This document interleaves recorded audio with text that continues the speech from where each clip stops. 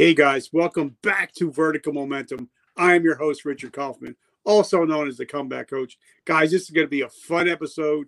We're going to be talking about organized chaos, living in chaos, getting out of the chaos. It's just going to be chaotic. So, guys, if you're listening to this, make sure you smash that subscribe button so you never miss another episode. But, guys, this is going to be a fun episode. But first, I want to thank our sponsors.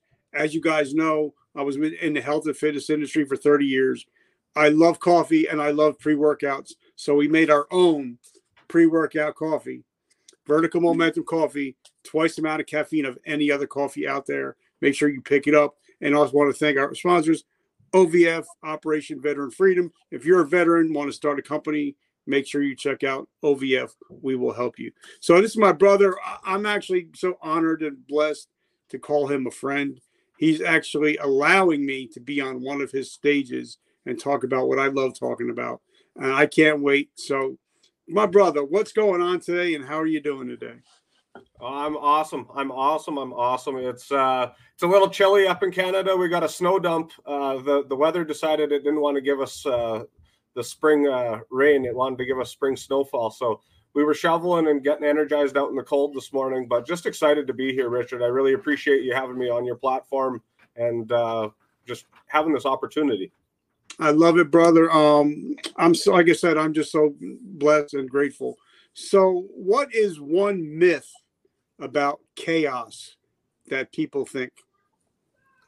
I think chaos chaos causes, just the word itself can cause anxiety in people, just direct, right? I think there's a lot of confusion around what chaos is. And the reality is, in my opinion, chaos is something that's happening all around us.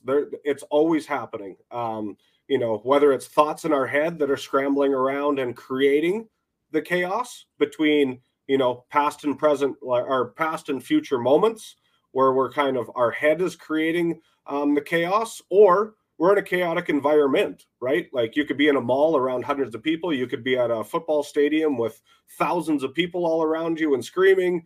There's good chaos and then there's bad chaos. But my biggest thing is, it's not about eliminating chaos. It's finding the calm within it. And I think you said something extremely important to me off air and just said, you're around a brotherhood that actually thrives within chaos. That's where you guys find the calm. And to be honest with you, that's the key in all of this, is to be able to train yourself to slide into the calm within that chaos. Because if you can feel the comfort, even though parts are moving around you, right? Like, let's say you're standing in the middle of a street and there's cars going left and right, left and right, left and right. If you panic, you're going to be in big trouble, right? So Little children, you take them to a crosswalk, you got to hold their hand, because kids might panic, not being used to that style of chaos, and they might just run themselves right into the problem, right? Which is right into the cars, right into the traffic. Whereas once you gain the experience and the understanding of what that chaos is, you can find the calm within it, and then you don't take irrational actions, to you start to hone in and really understand. I can tell you, as a former cook working in a line, you get, a restaurant gets filled up with 50 to 80 tables. There's one cook in the back that's in charge of all those plates that come out.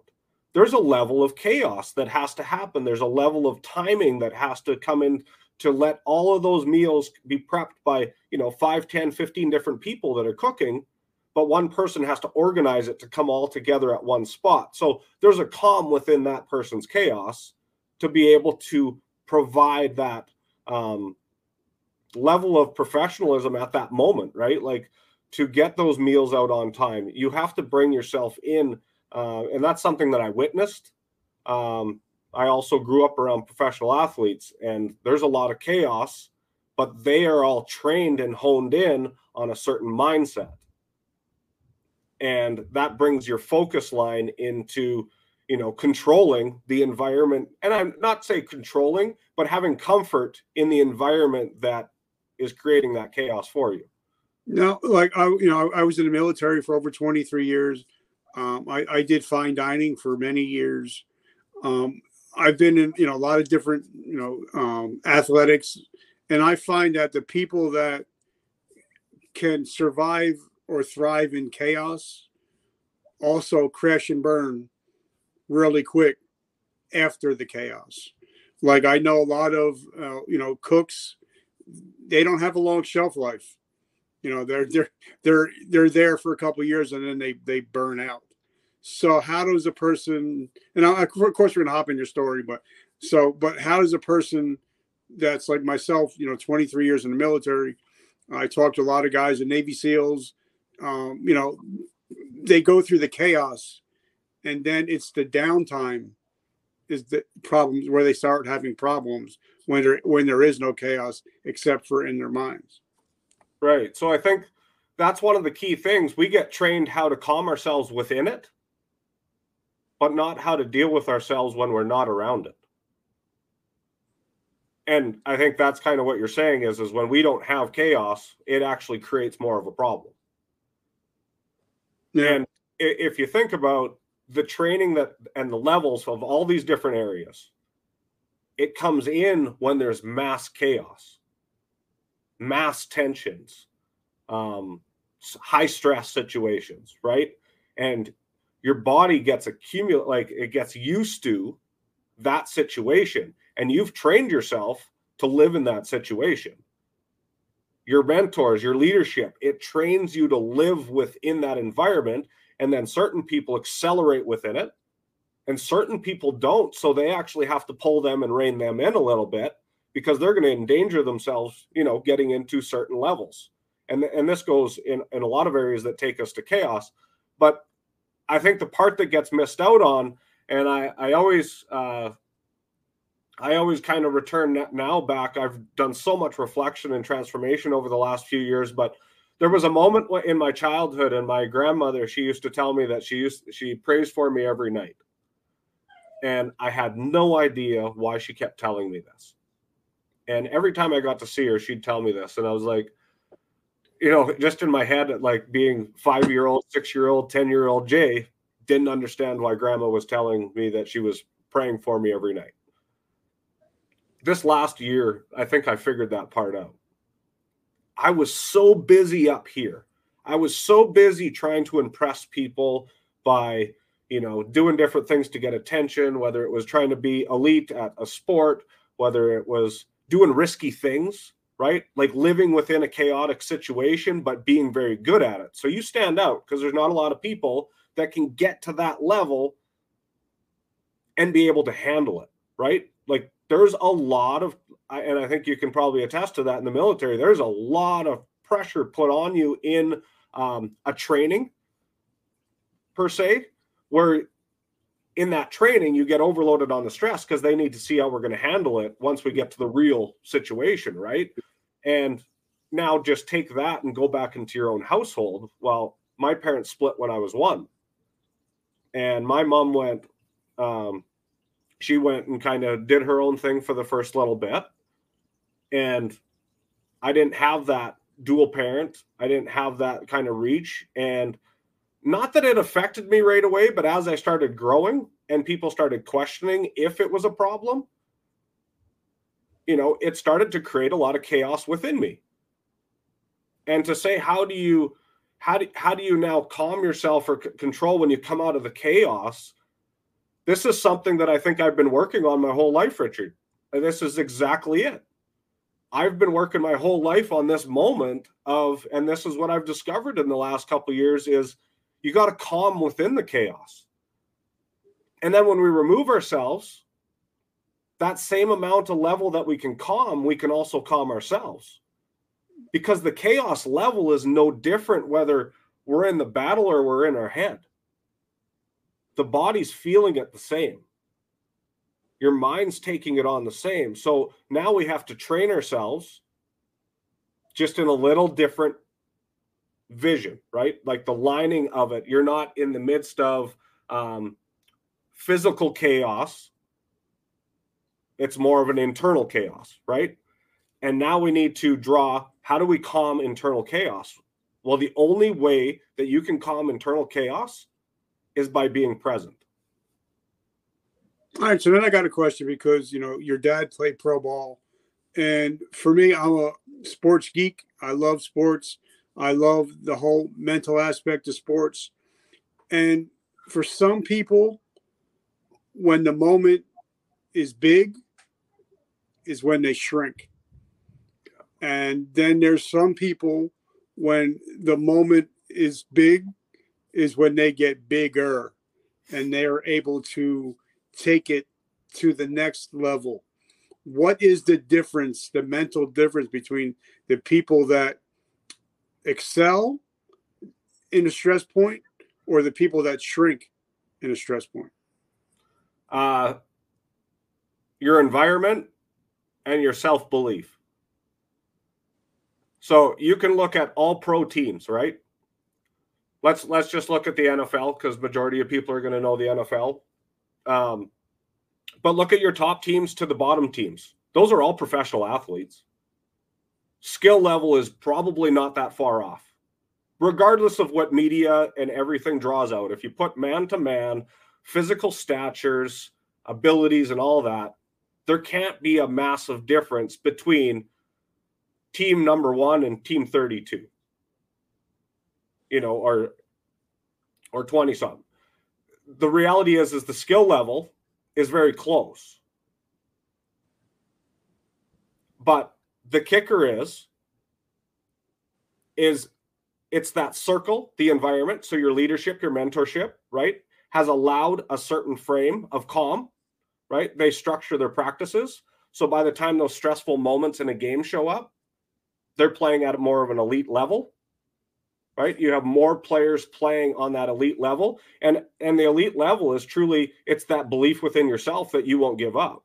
It's the belief in yourself that failure, it happens. But right now you're going to live in that moment and you're going to create the best thing that you can right in that moment, right? So you're performing at your highest level because it's okay to fail. You're going to figure out a lesson out of how you failed. Like if you listen to some of the best, right away, they congratulate the opposite opponent for being the better team at that moment.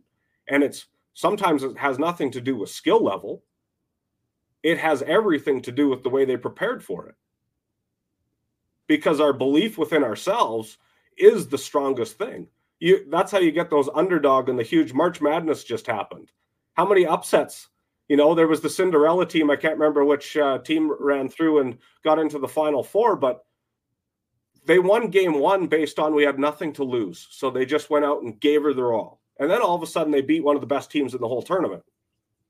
Well, now they had a belief that if we just beat one of the best teams in the country, we should be able to beat the rest of the string. And they went and did it until they got to the Final Four.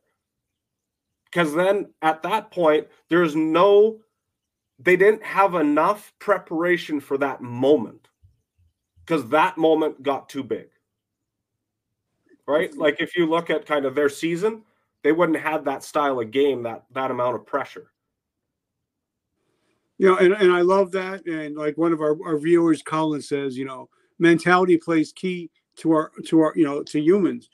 But I think that, like I was a big bodybuilding guy when I was growing up. And I think that when you have the mentality of, I'm going to win, like Arnold Schwarzenegger would say, I'm going to work out for the whole year. And then when I go for the Mr. Olympia, I just got to go pick up my trophy. Because he already had that mental picture. He thought about it. That's all he thought about. And, like I think the mind really hasn't changed in the last 100 years. And Mr. Dale Carnegie once said that, what your obsessions become your possessions. Mm. So I think that if people, if you want to succeed, you have to have a successful mindset, in my opinion, because like one of my mentors, Mr. Ed Milet, he always talks about the mind and the reticular activating system in the brain, that whatever you see, is what your mind's going to start looking for. Yeah. So if you see, success in your life, if you see prosperity, that's what you're going to find. But if you see negativeness and if you see yourself losing, that's what you're going to find also, right? Yeah, it's basically, if you can think it, you're going to do it, right? So if you think you're going to lose, well, you probably lost already because you didn't give yourself the belief, within. And I think, there's a little bit of a realization where there's the David and Goliath stories, right? Where you do have the extreme opposites and there is an overcome, but there is also a realization that, a 20-year-old man, if they were to go head to head in hockey against a 5-year-old kid, there's a little bit of a reality, that regardless of what the belief in that 5-year-old, there's a really small chance that they're going to have the skill level, the size, and the experience to be able to play at the level of a 20-year-old. It's not going to happen. You're obviously going to have those odd phenomenons, but the reality is 99.9% of the time, if you have two even people, the belief system is what's going to take over. It's the belief within ourselves that we can achieve whatever it is. I know football wise, all my coaches, my dad, it was visualize an attack. Go to the Waterboy, the movie. It's visualize an attack, visualize an attack, visualize an attack. And that's what they want you to envision what you're about to do. So you study game film. You go repetitively over game film, over game film, over game film to study, because the second a running back or a receiver does a certain thing, you already know what play is going to happen. Right? You've prepared for that moment. So your belief within, this happens, you already know what happens. Right? So you're stepping into that hole and it's like, well, how did they know, what the play was? Because somebody in that formation does something every time that play happens, and it triggered the whole defense to realize what play that was. And it's just based on preparation. And I love that, because like I used to be a poker player, and I love to be able to read people and be able to, watch their eyes or watch their movement and be like, yeah, you could tell either they got a bomb in their hands or they're just bluffing.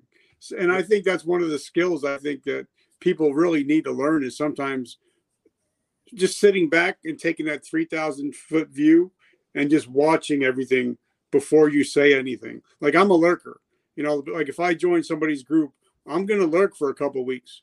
I'm going to watch people. I'm going to see who's real, who's not real. And I think that's a forgotten skill that I think really needs to be taught in life and in business, Yeah, no, I agree. I fully agree. I think, you have to observe and you have to understand. You can't just go into everything blind and think you're going to have success all the time, right? And be able to achieve.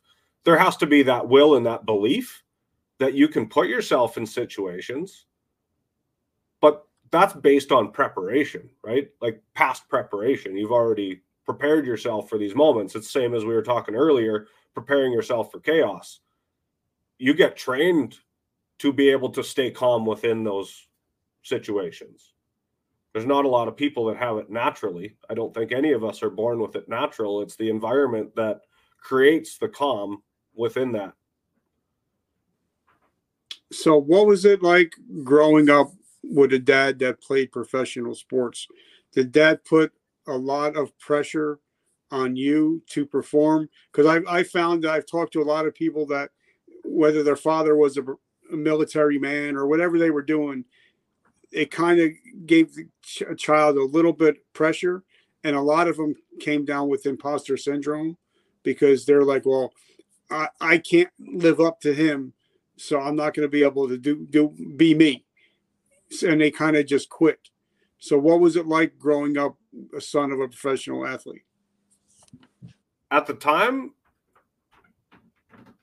I loved every ounce of the pressure because the environment that I grew up in was awesome. Dad was part of a fitness club. So we had about 13 different sports that I could play at any time. And, that's where I didn't go to babysitters. I went to the club and I played racquetball, handball, squash, badminton, basketball, soccer, worked out.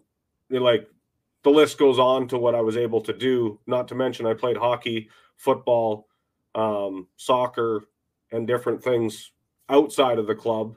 I was just constantly active. I was constantly running. I was constantly doing that stuff. So that environment gave me the ability to practice and be around people. The Canadian National Women's Volleyball team trained at that place. WWE wrestling, every time it was in town, they always went and worked out there. The professional football team in town, the the Saskatchewan Roughriders, they all trained. A lot of them trained there based on, their alumni owned the club or players owned the club. So, so I guess to answer your question, I was around a lot of professional athletes and I got to watch them train themselves.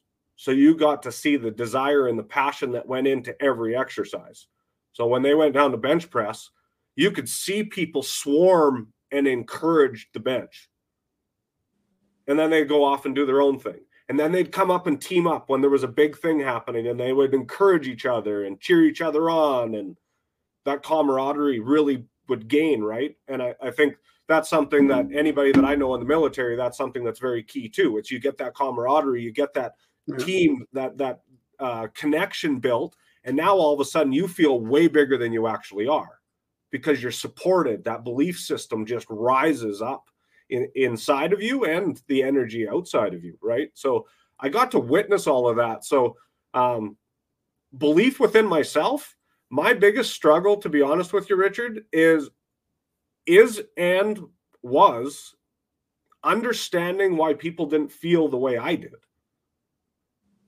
I felt the way professional athletes did as a 5-year-old. And I say in the high energy, the belief system in myself. And then I'd go and hang out with some kids and they're like, well, I can't get across that monkey bars. Oh, I can't do this. And I can't everything. And I'm like, I don't understand, because you can. Like, I've seen you do it before. Like you start to like wonder why. And it got to the point where I was hearing kids and I was hearing adults all challenge themselves that they can't actually accomplish something. And I'm like, but you can. I couldn't understand why people couldn't believe in themselves, because I had like 1,000% belief in myself. And it was because I was around that type of enthusiasm constantly, that belief system, because they're trained. You don't knock each other. You want to lift each other up, right? So being around that got me to feel that. But then when I was around, other people that are not professional athletes, don't have that level of belief within themselves, as a child, it confused me incredibly. I'll be so honest. And it took me 30 some years to figure that out. Now, if somebody was going to hop on here and they would splice this right now and see what we're talking about with you working with professional athletes and that, and then what you're doing today, they were like, all right, I can see how he's succeeded. But a lot of people don't realize there was 20 years where you're struggling with depression. You were struggling with a lot of things. So talk to us a little bit about that and how you became the man you are today. Yeah, so like I said at the start, my parents had split up when I was 1, and things were fine. I mean, when I really look back as a kid, confidence level, there was some disappointing moments for sure, just with the battle between the parents and things like that, and you get stuck in the middle as a kid. But, I grew up with my dad, and he was a professional athlete, so a little boy was kind of in his dream, to be honest. Like, as much as it sucked not to have my mom around, I don't think it affected me as much as other people thought it did. But that also began to affect me as I got older, because people would start asking you if you're okay. And eventually I started to just lie, because I wasn't okay. But they were asking the wrong okay part. And then my dad had gotten married. And obviously his focus, I'm older, I'm more independent. Their focus changed a little bit, and he kind of reined off a little bit and she wanted to take control of the grounding and just different things that were happening around the house. And I felt an ounce of, well, quite a few ounces of just kind of being dropped again. It was like my mom dropped me. Now my dad's kind of backing away, and my stepmom was stepping up to, put the foot down, and I rejected it all. As much as people thought I had my professional, like I was going to play pro football and all this thing, people are talking about it all the time. And I was confident as all could be that it was going to happen. But the realization is I wasn't putting the work in. I was just gifted. I was, everybody told me I was gifted. I don't believe you are gifted. I believe you train. You just don't realize you've put the training in when you were 2 and 3 years old. Like kids that are running around young, they continue to run around when they're old. The kids that aren't doing much when they're young, that's their normal, and they have to work on, being more active as they get older. So my thing was, I started to feel that break at, 14, 15 years old, my mom moved back into the area in my teenage years. And there was an option, obviously, that was close. And when I turned 16 years old and me and my dad butted heads one more time, I ran away. And lived with a girlfriend for the last 2 months of that school year, moved out with my mom. And that's when I kind of decided I was going to blame her for wrecking my life when it really wasn't wrecked at all. I was just now being able to use and abuse my parents' situation and become that little ass of a kid that, was now just stirring up stuff because I had so much going on and I was so confused and I just didn't feel supported at that moment. Whether I know hundreds of people supported me at that moment, but it's amazing what our heads can generate. And I ran away. I got into alcohol. I got into smoking, and I pretty much just did whatever I wanted and didn't want to listen to anybody. I was completely destructive. I ended up getting a criminal record, DUIs. I had a dangerous driving causing bodily harm at 19. Then I eventually, 2 years later, I lost my license to a DUI for a year. Thought that would straighten me up, and it didn't. And then it just kind of, the chaos began. I was just stuck in alcohol and thinking that was going to be, everybody liked Bubbly J. So as long as I stayed bubbly, people didn't realize I had a problem. And, I got to be Bubbly J and pretend that I didn't have a problem. And the unfortunate part is you can't pretend for that long. It eats up inside of you and it starts to tear you down inside because we're not all actors, right? And we can't be actors 24/7. That's a job and that's a piece of somebody's life. That can't be your life. You can't be faking it.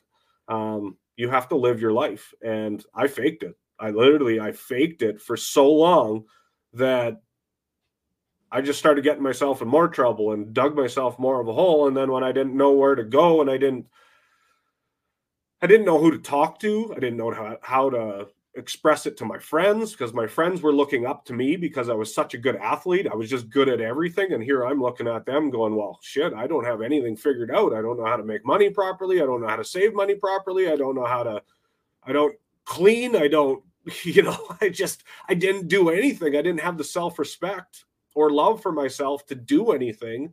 I just kind of threw it all into everybody likes Bubbly J, so I'll just drink. And I drank a lot.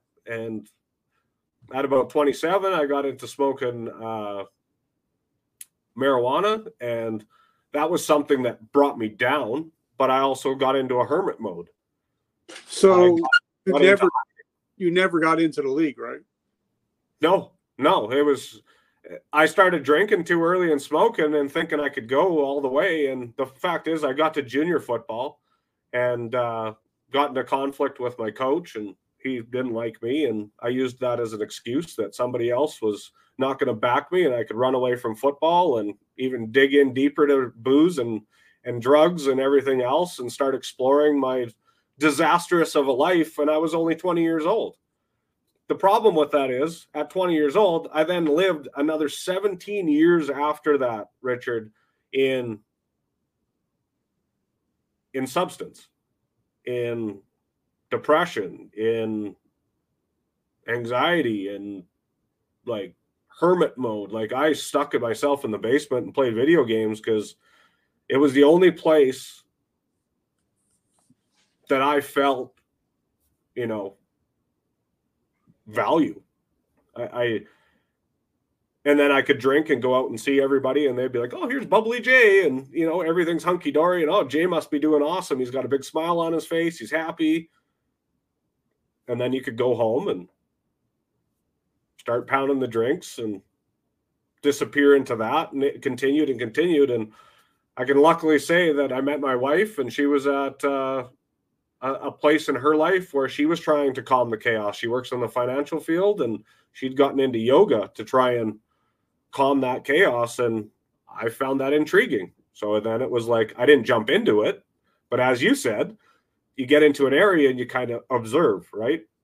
And I literally observed what she was trying to do for years and started to realize, oh, well, if you want to go meditate, there's so many different ways to see that. So you can go out fishing. You can go sit on the shoreline of a river, of an ocean, of a lake, and watch the water. And that's a form of meditation. You can lay in the night and look up into the stars and just be, right? And what I realized was there was a lot of things that I had in life that I did that were so successful to calm me, but I wasn't actually being aware of them to like re-bring them back into my life. I wasn't becoming aware. When I was in those environments, I'd be drawn into it. So like my grandparents lived at the lake. Every time I went out there, my stress level dropped and I hung out at the water all the time. I laid in a hammock and I stared out in the water all the time, and they could find me there by myself all the time. And I was happy as could be because I was drawn to the water. I was drawn to the peace that just Mother Nature could bring me. And I love that. Now, one of the supporters of our show is Diamond Dallas Page.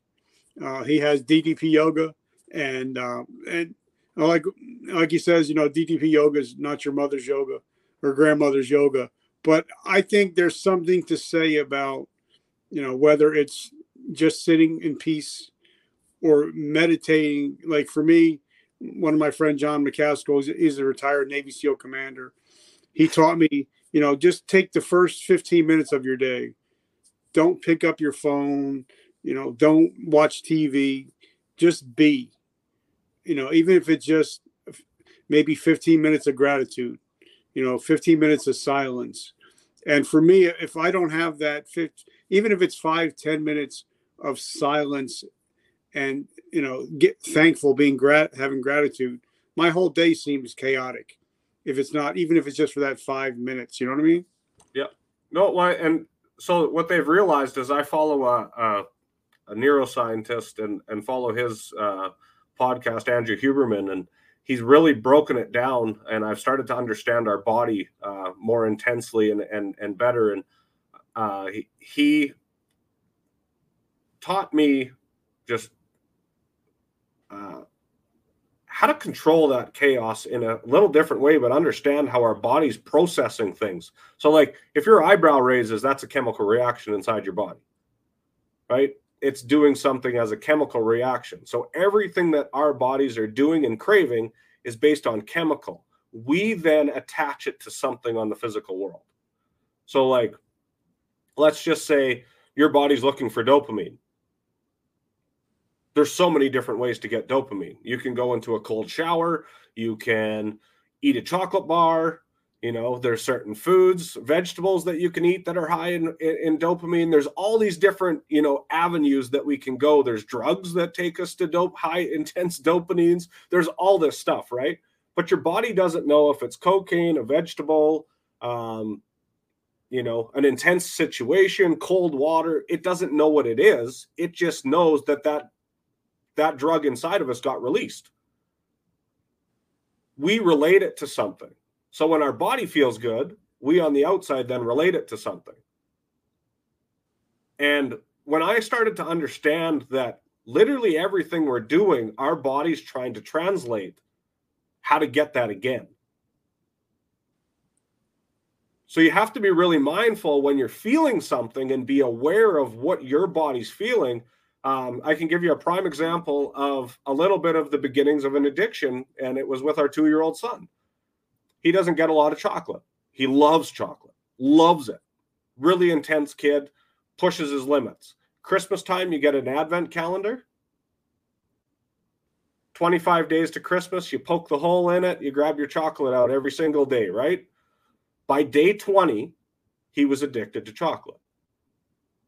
And the reason I understand that is the addiction comes when the second you awake from a nap, it's the first thing that comes to your mind. It's what your body's craving. So when he'd wake up from a nap, he'd wake up first thing from sleeping in the morning. The first thing that came out of his mouth, Richard, was chocolate. Chocolate. It took 20 days for that to happen. We reined him off of it a little bit, so it wasn't every day.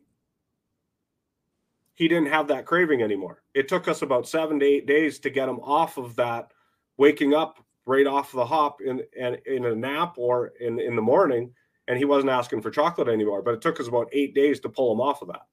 But he'd wake up and it was like instant craving. And for me, like I'm a 53-year-old guy, and now I read a book by Mr. Grant Cardone, 10X, and he talks about,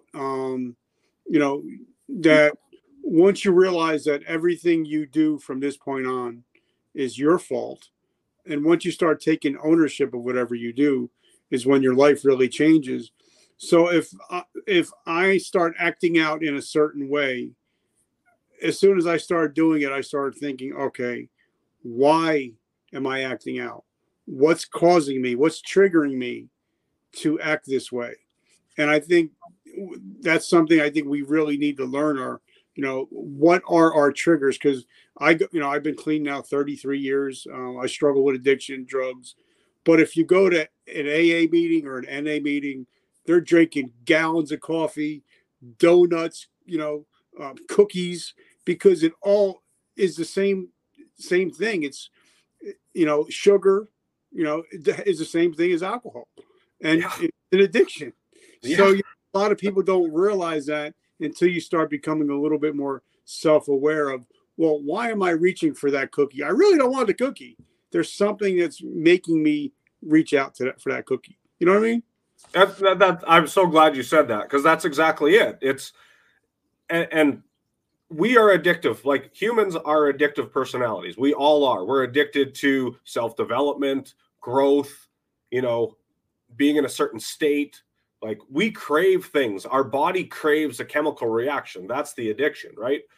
You can be addicted to happiness, right? That's a great addiction to have, happiness. But the reason you're addicted to it is because the feeling your body comes up and you became aware of it. The kicker when a drug happens is a drug comes in and there's an instant overwhelm, which brings you straight to that focus. It's hard to focus on anything else other than what just happened to your body when a drug or alcohol comes into it. Whereas if it's another state, something that we don't typically talk about, like happiness, joy, just being, we can be addicted to those feelings, but a lot of people don't talk about it. It's not something that's generally talked about. So then it doesn't become the normal or the top conversation. So then there's not a lot of relation to that directly. And we get that confusion. And then there's that misunderstanding. But if you truly look at it, I love the way you were saying it, is your body's just looking for a chemical reaction. It doesn't care how it's getting it. So we can go to the meetings, but if you're crushing coffee and donuts the whole time, you've just swapped the addiction. So the recovery part is really freaking hard because you just swapped an addiction. You didn't actually understand where the addiction came from to then be aware of it. Right. And that's where it gets really tough, because now you're battling, because at the end of the day, when I said at the start to calm the chaos, the only way to stop. And I just read this book by Eckhart Tolle, and it was called A New Earth. And what I loved about it was it gave me the definition between ego and pain body. And your pain body is all your past traumas. So your pain body only speaks in negative. It can't say a single positive thing. So these are like the two voices in our head, right? And pain body will sit there and say something negative, but then your ego could also jump in and try and defend you. So then these get into this alter, conversation that's happening, and you're not even a part of your own conversation. You're kind of just witnessing a conversation going on within. And it's relatable stuff of a past experience. The only way to eliminate pain body and ego is to become present, is to be aware. And once we are aware of right now, nothing actually affects you, because in the now you can create anything. And I'm as you're talking, I'm like, man, I think about that a lot. And I just went back to a Bible scripture. It said, take captive every thought that you have. Because, your mind will lie to you. Your mind will lie to you. Your mind will tell you you're not good enough. Somebody might have said something to you when you were a child. Like my mother told me I had two left hands. So when I grew up, I figured I'm not going to try to fix anything. Obviously, if my mother said it, then it must be true. So, I'm not going to even try. And I think, I am an old guy. So, sometimes when I talk about taking the tapes out of the VCR, sometimes you got to take those tapes or DVRs out and replace that old talk with new self-talk. And I think we need to talk about that. Like I read a book it's called, I think, From Orphan to Billionaire. And he talked about, you should tell yourself 5 positive things at least 20 to 30 times a day, and it'll change your life. And it did change mine. Like my 5 are, and I'm not afraid to say it, I'm okay. I'm good enough. I'm happy. I'm healthy. I'm whole. I'm changing millions of lives. And I say these, at least 30, 40 times a day. So that self-talk eventually is going to drown out that hurt talk like you're talking about. Yeah, it comes down to you're reprogramming yourself, right? So you were programmed to think you had 2 left hands for years and years and years, which then you ground that programming in and drove it into a freeway because you believed it. So once you believed it, now you accepted it, and that was a consistent thought. Once it's a consistent thought, your body craves that thought because that's an addiction towards lack of belief, right? Yeah. At the end of the day, it's all chemicals. Your body's reacting based on chemicals. Those thoughts create chemicals. And so if somebody's listening to this, like for me, as I got older, my addiction became learning. I have 8 books going at all times, 2 or 3 audio books going. So that's my addiction now. So how do we, because I love talking about NLP and all that stuff. So how does a person change those old tapes and put in new ones? One piece at a time. So start with something really small. I like to start with, how do we start our day, right? How do you start your day is huge. You said one of those points already. Don't get into technology. Leave your phone, the TV, leave all that. And the reason why I love this is, imagine waking up and the first thing you see on your scroll is somebody passed away, or, tragedy happens in the news, right? A lot of our news is what is happening. So it's not a lot of the good. It's a lot of what's bad's happening, right? And it can spur you, and change your day just by one read, looking at something. So I encourage people to go 30 minutes without picking up technology and allowing themselves to set their own personal intention. What do you want to feel like? And what do you want to achieve today? Some people will do like a gratitude. They'll just write it down. They'll just kind of dump their thoughts on a piece of paper. They'll create a list of how they want to feel that day. I do a morning meditation. It takes us 10 minutes in my group. And it's setting an intention. It's a daily intention. And I'll tell you that it changed my life, because every morning, let's say this morning or yesterday is a great example of my intention was just love. I am love. And the whole day goes on and you don't really see too much, but I'm feeling love. I'm just accepting it from wherever it's coming from. And my daughter comes home from school and she goes to give me this Easter card. And she goes, well, I don't know where this came from, Dad. I didn't draw it. My friends didn't draw it. Well, she had like this rainbow colored heart up in the corner of the card for me. And I was like, well, who put the heart there? But my intention for the day was to feel love, to be love. So I didn't have to ask. That was just a symbol that was put there for me to understand that that was coming to me all day. By providing that intention of me putting that vision out, that ask to the world, I was living out love as an intention. So the energies that I was pushing out, the vibe that I was pushing out to people around me was all based around love. So if you can set the intention of how do you want to feel for your day, you personally, not what does your husband or your wife want you to feel, not as what does mom and dad want you to feel, not does what your brother or sister want you to feel, not what your boss at work wants you to feel. What do you want to feel? And what do you want to accomplish in that day? And once you set your own intention, even if you picked up your social media 30 minutes later and all of a sudden there's a tragedy happens, your intention overpowers that tragedy, because you've ingrained that into yourself of how you want your day to play out. So not that the trauma or that tragedy doesn't affect you, but it doesn't take over you for the day. And I love that. And, I'm listening to a book, audio book. I can't remember the gentleman's name, but he talks about, Story Brand. And he talks about how once in a while we should write our eulogy to help center us of where we want to go and where we're heading. And I just got a book in the mail today, thank God, by one of my mentors. Name is Mr. John Lee Dumas. And he talks about, it's a book, 100-day journal of hitting your goals. And he said, well, the first thing you need to do in the morning is do your gratitude.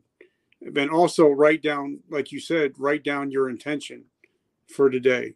Because, for me, like me and you were going back and forth on Messenger and all that. If I don't have something on my calendar, I can't function. I'm a calendar guy. I need to have everything this way, this way, this way. And I think a lot of people, like what's his name? James Clear wrote the book Atomic Habits. Yeah, I like that. He talks about how, 40% of your day is just habit.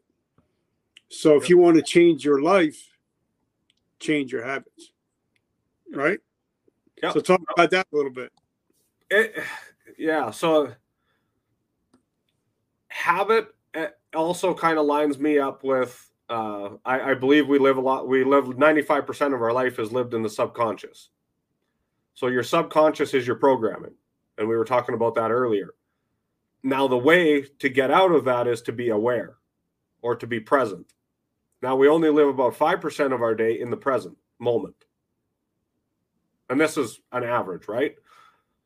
So if you can imagine even shifting that just slightly to become more present, you're going to create a new habit. So let's say stress is a habit that you have in your life. You have a habit of stressing over things. Well, when you bring in stressors, let's try and be aware of the present moment, right? So a lot of the things that I talk about in Calming the Chaos is how do we get back to this present moment so that we can create the new habit? Because once you have an open mind, your clarity comes to you like nothing. Do you have those experiences? All the time. And right? It happened to me the other day. I don't remember, because like I said, I got 8 or 10 books going at one time. And it jumped off the page at me. It said, your past does not exist anymore. And so many people live in the past that they're pissing all over their future. And I think it was that really hit me that, it's kind of like if you had a house and you don't live there anymore, why are you worried about the people that are living in that house? You know what I mean? So it's amazing for me to, I try to be present in whatever I'm doing because, the past is gone. It doesn't exist. And the future is not here yet. But what you do today is going to dictate your future, right? Yeah. And the part that how I like to look at our past is all the stepping stones that created us for who we are today. So if you think of pressure builds a diamond to shine, right? That was you pressuring up. All those years of past, that was the added pressure. That was all the debris. That was everything that crumpled up. And that pressure finally broke you into the diamond that you are shining now.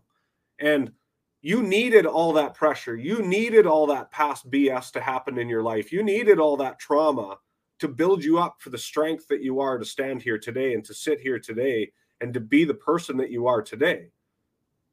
I know when I was a 5-year-old kid, I thought 39 years old was pretty old. Now that I'm 39, I'm like, whew, I got like 40, 50 more to go. This is nothing, right? Like this isn't, and I think it's just a way of viewing what do you have to live for? And I think you have everything to live for. Our past created us to be the person we are today. So I like to say I lived 37 years a way that I'm not proud of. But it also created me to be the man that's sitting here in front of you at this podcast, the one that's creating the platform that I'm creating. If I don't go through all the trauma, if I don't go through all the hardships, if I don't fall flat on my face from being at the highs of highs, if I don't have all this stuff happening, I don't have the strength to be here right now. Those lessons, I'm not going to forget them. But if they're not going to help me step forward in my life, they no longer serve me and I leave them. So I don't forget about it. I strengthen from it. Yeah, and I agree. Like for me, whenever I do talk on your stage, which I'm so excited, my topics are going to be, today I decide, my decisions choose makes my future. And also I can help anybody struggling with anything in 30 days and 90 days. I can turn your life around, guaranteed. But you have to be willing to go through the 3 pillars of forgiveness. Forgiving others that hurt you. Forgiving people, asking forgiveness for people you've hurt. And most of all is forgiving yourself. And I think if you can do those 3 things, if you can, go through the 3 pillars of forgiveness, also realizing that what you do today determines 5 years where you're going to be now, I think your whole world can change. So that's what I'm going to be talking about at your events. So please talk about a little bit what you got going on, your platform and your event. Yeah, no, I'd love to. So ultimately, Platform's Life Balance headquarters, and it's home to Calming the Chaos, is kind of what we do there. There's a membership there, and what we're creating is a virtual platform to share stories, transformational stories in self-health and wealth. I believe those are the 3 areas that I like to focus on, and I think they're huge. Today's world, imagine if we could eliminate like financial stress, right? Just imagine if you could eliminate financial stress, would it be easier for you to go after your health and self goals, right? And the answer is probably yes. If you could maximize yourself and health, would it put you in a better position to then handle wealth better, right? And the answer is yes. When we start to tackle all 3 of those things together, we now are creating our best life. You're living in a moment, you're prepared. It's kind of like we were talking earlier. You become prepared for the chaos, and the chaos comes in self-health and wealth. But if we're not knowledged and we don't have an awareness inside of those, I can tell you, I'm really good on the self, okay on the health, poor in the wealth, right? Mindset wise, just didn't have it. But that's somewhere where I'm focusing tremendous amount of time and surrounding myself with people that can teach me and bring me a comfort level, because that was something I was scared to ask.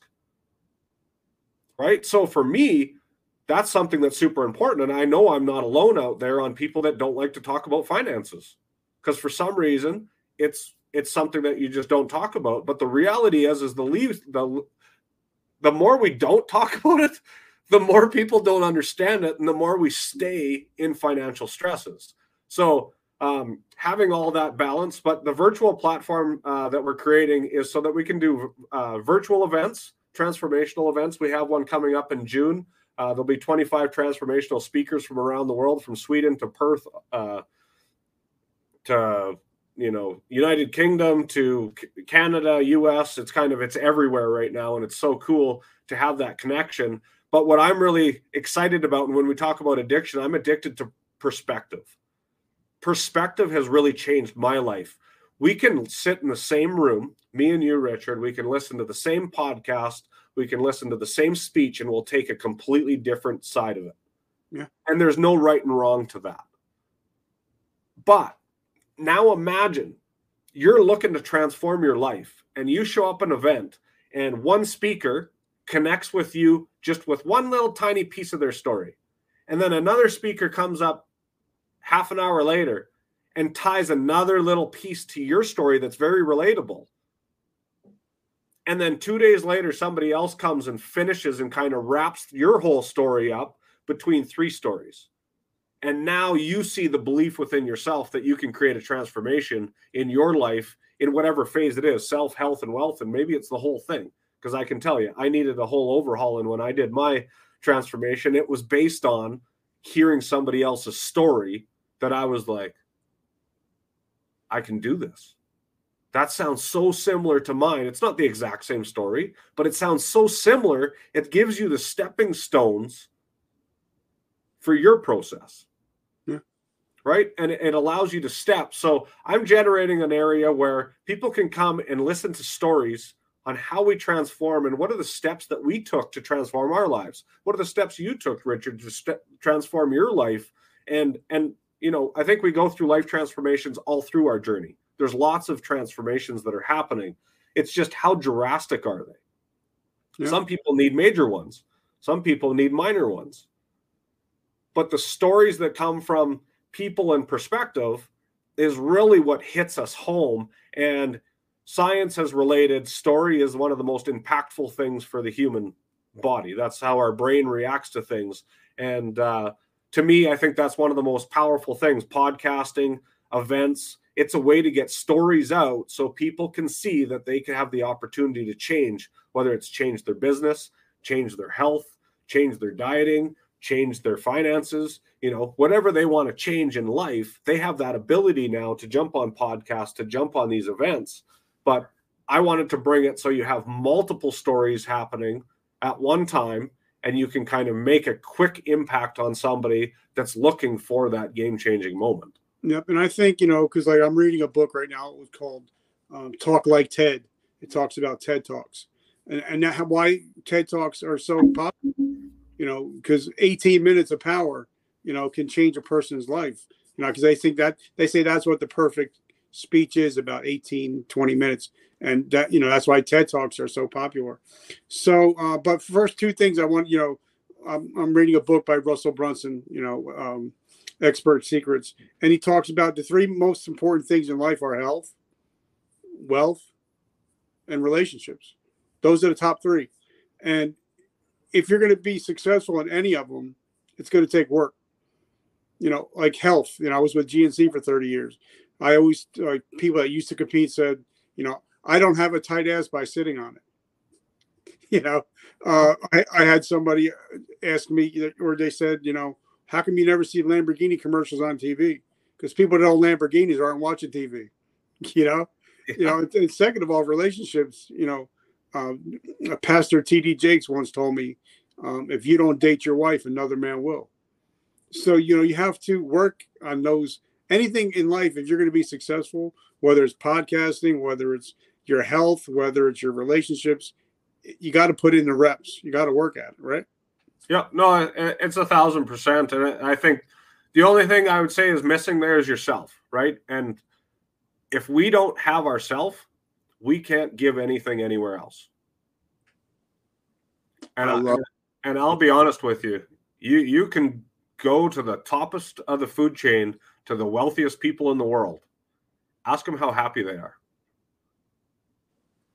They will tell you they could give two shits about the money because there's something else that's a huge void. And typically it's self-love. It's self-belief. It's, yeah, they did something well and the rest of the world's oogling at it, in awe of it, but are they truly happy? And I think there's a big misconception of what people see in happiness. It starts right here. It starts internally. And when I say calm the chaos within, that's where I want to take you is let's be at peace within, because it took me 37 years to even click in that that is something I needed to go do. That's what my grandmother was praying for. I needed to go within.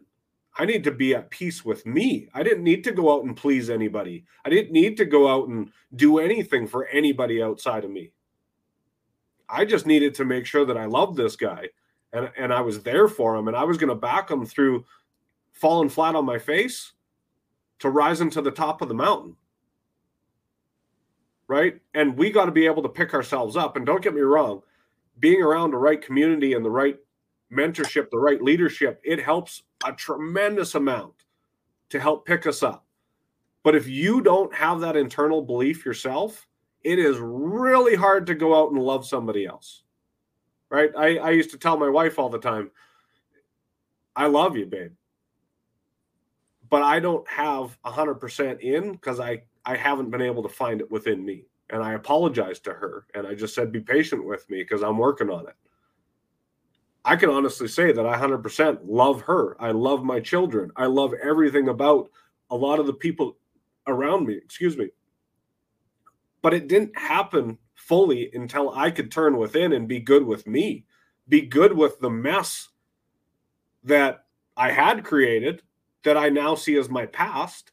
I now learned my lesson and brought that lesson with me to build me up stronger. Or I realized that that lesson no longer serves me and I needed to step forward. One of those things that I could say is like smoking, for instance. When I walked away from smoking 2 years ago, I just said, I'm going to quit smoking on this day. 7 days later, I walked away from it and never thought about it again. Doesn't serve my new life. Whereas it served me very well for 21 years. It got me out of the house. It got me out of situations. If I didn't like something, I could step outside for a smoke. If I wanted to, like I could use it for an excuse in so many different ways. It served my life. But when I wanted to change and I wanted to become different, it no longer served me.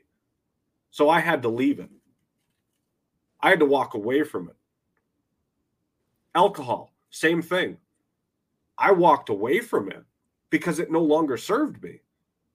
Then I tried to reintroduce it. My body doesn't like it anymore. So it was an easy kind of look at it going, it doesn't serve you anymore, Jay. And I stepped forward into something else that serves me now. And it all became down to just really being able to understand that part is what's actually serving you and helping you. And having you said it, and I'll tell you, 10X Rules by Grant Cardone was one of the books that kicked me in the ass. Because he flat out says in that book, own your shit. And I needed to hear that. Because I was putting a lot of stuff on other people. My parents splitting up, this decision, my coach did this to me, my sister did that to me, my aunt did this to me, my uncle did that to me, my friend did this.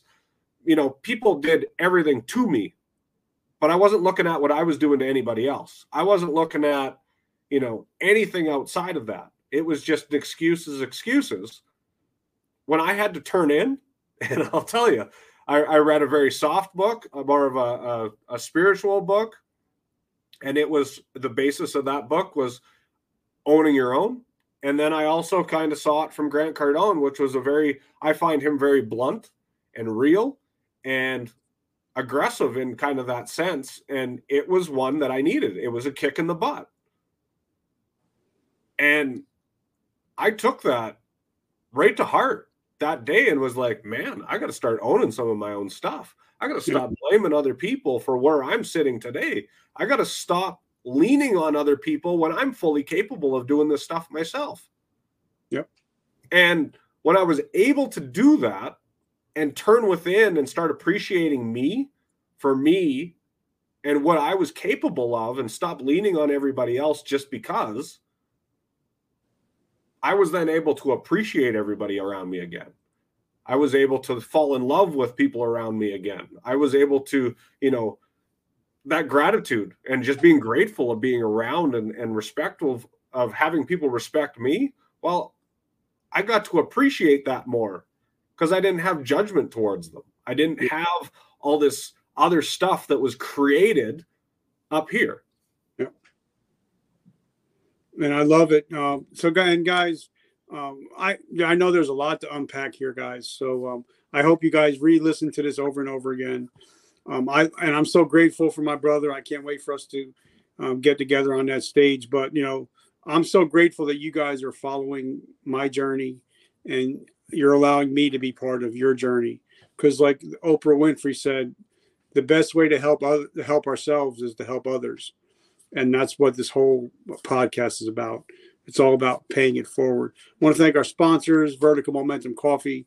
Guys, if you love coffee that will kick your ass, definitely pick up Vertical Momentum Coffee.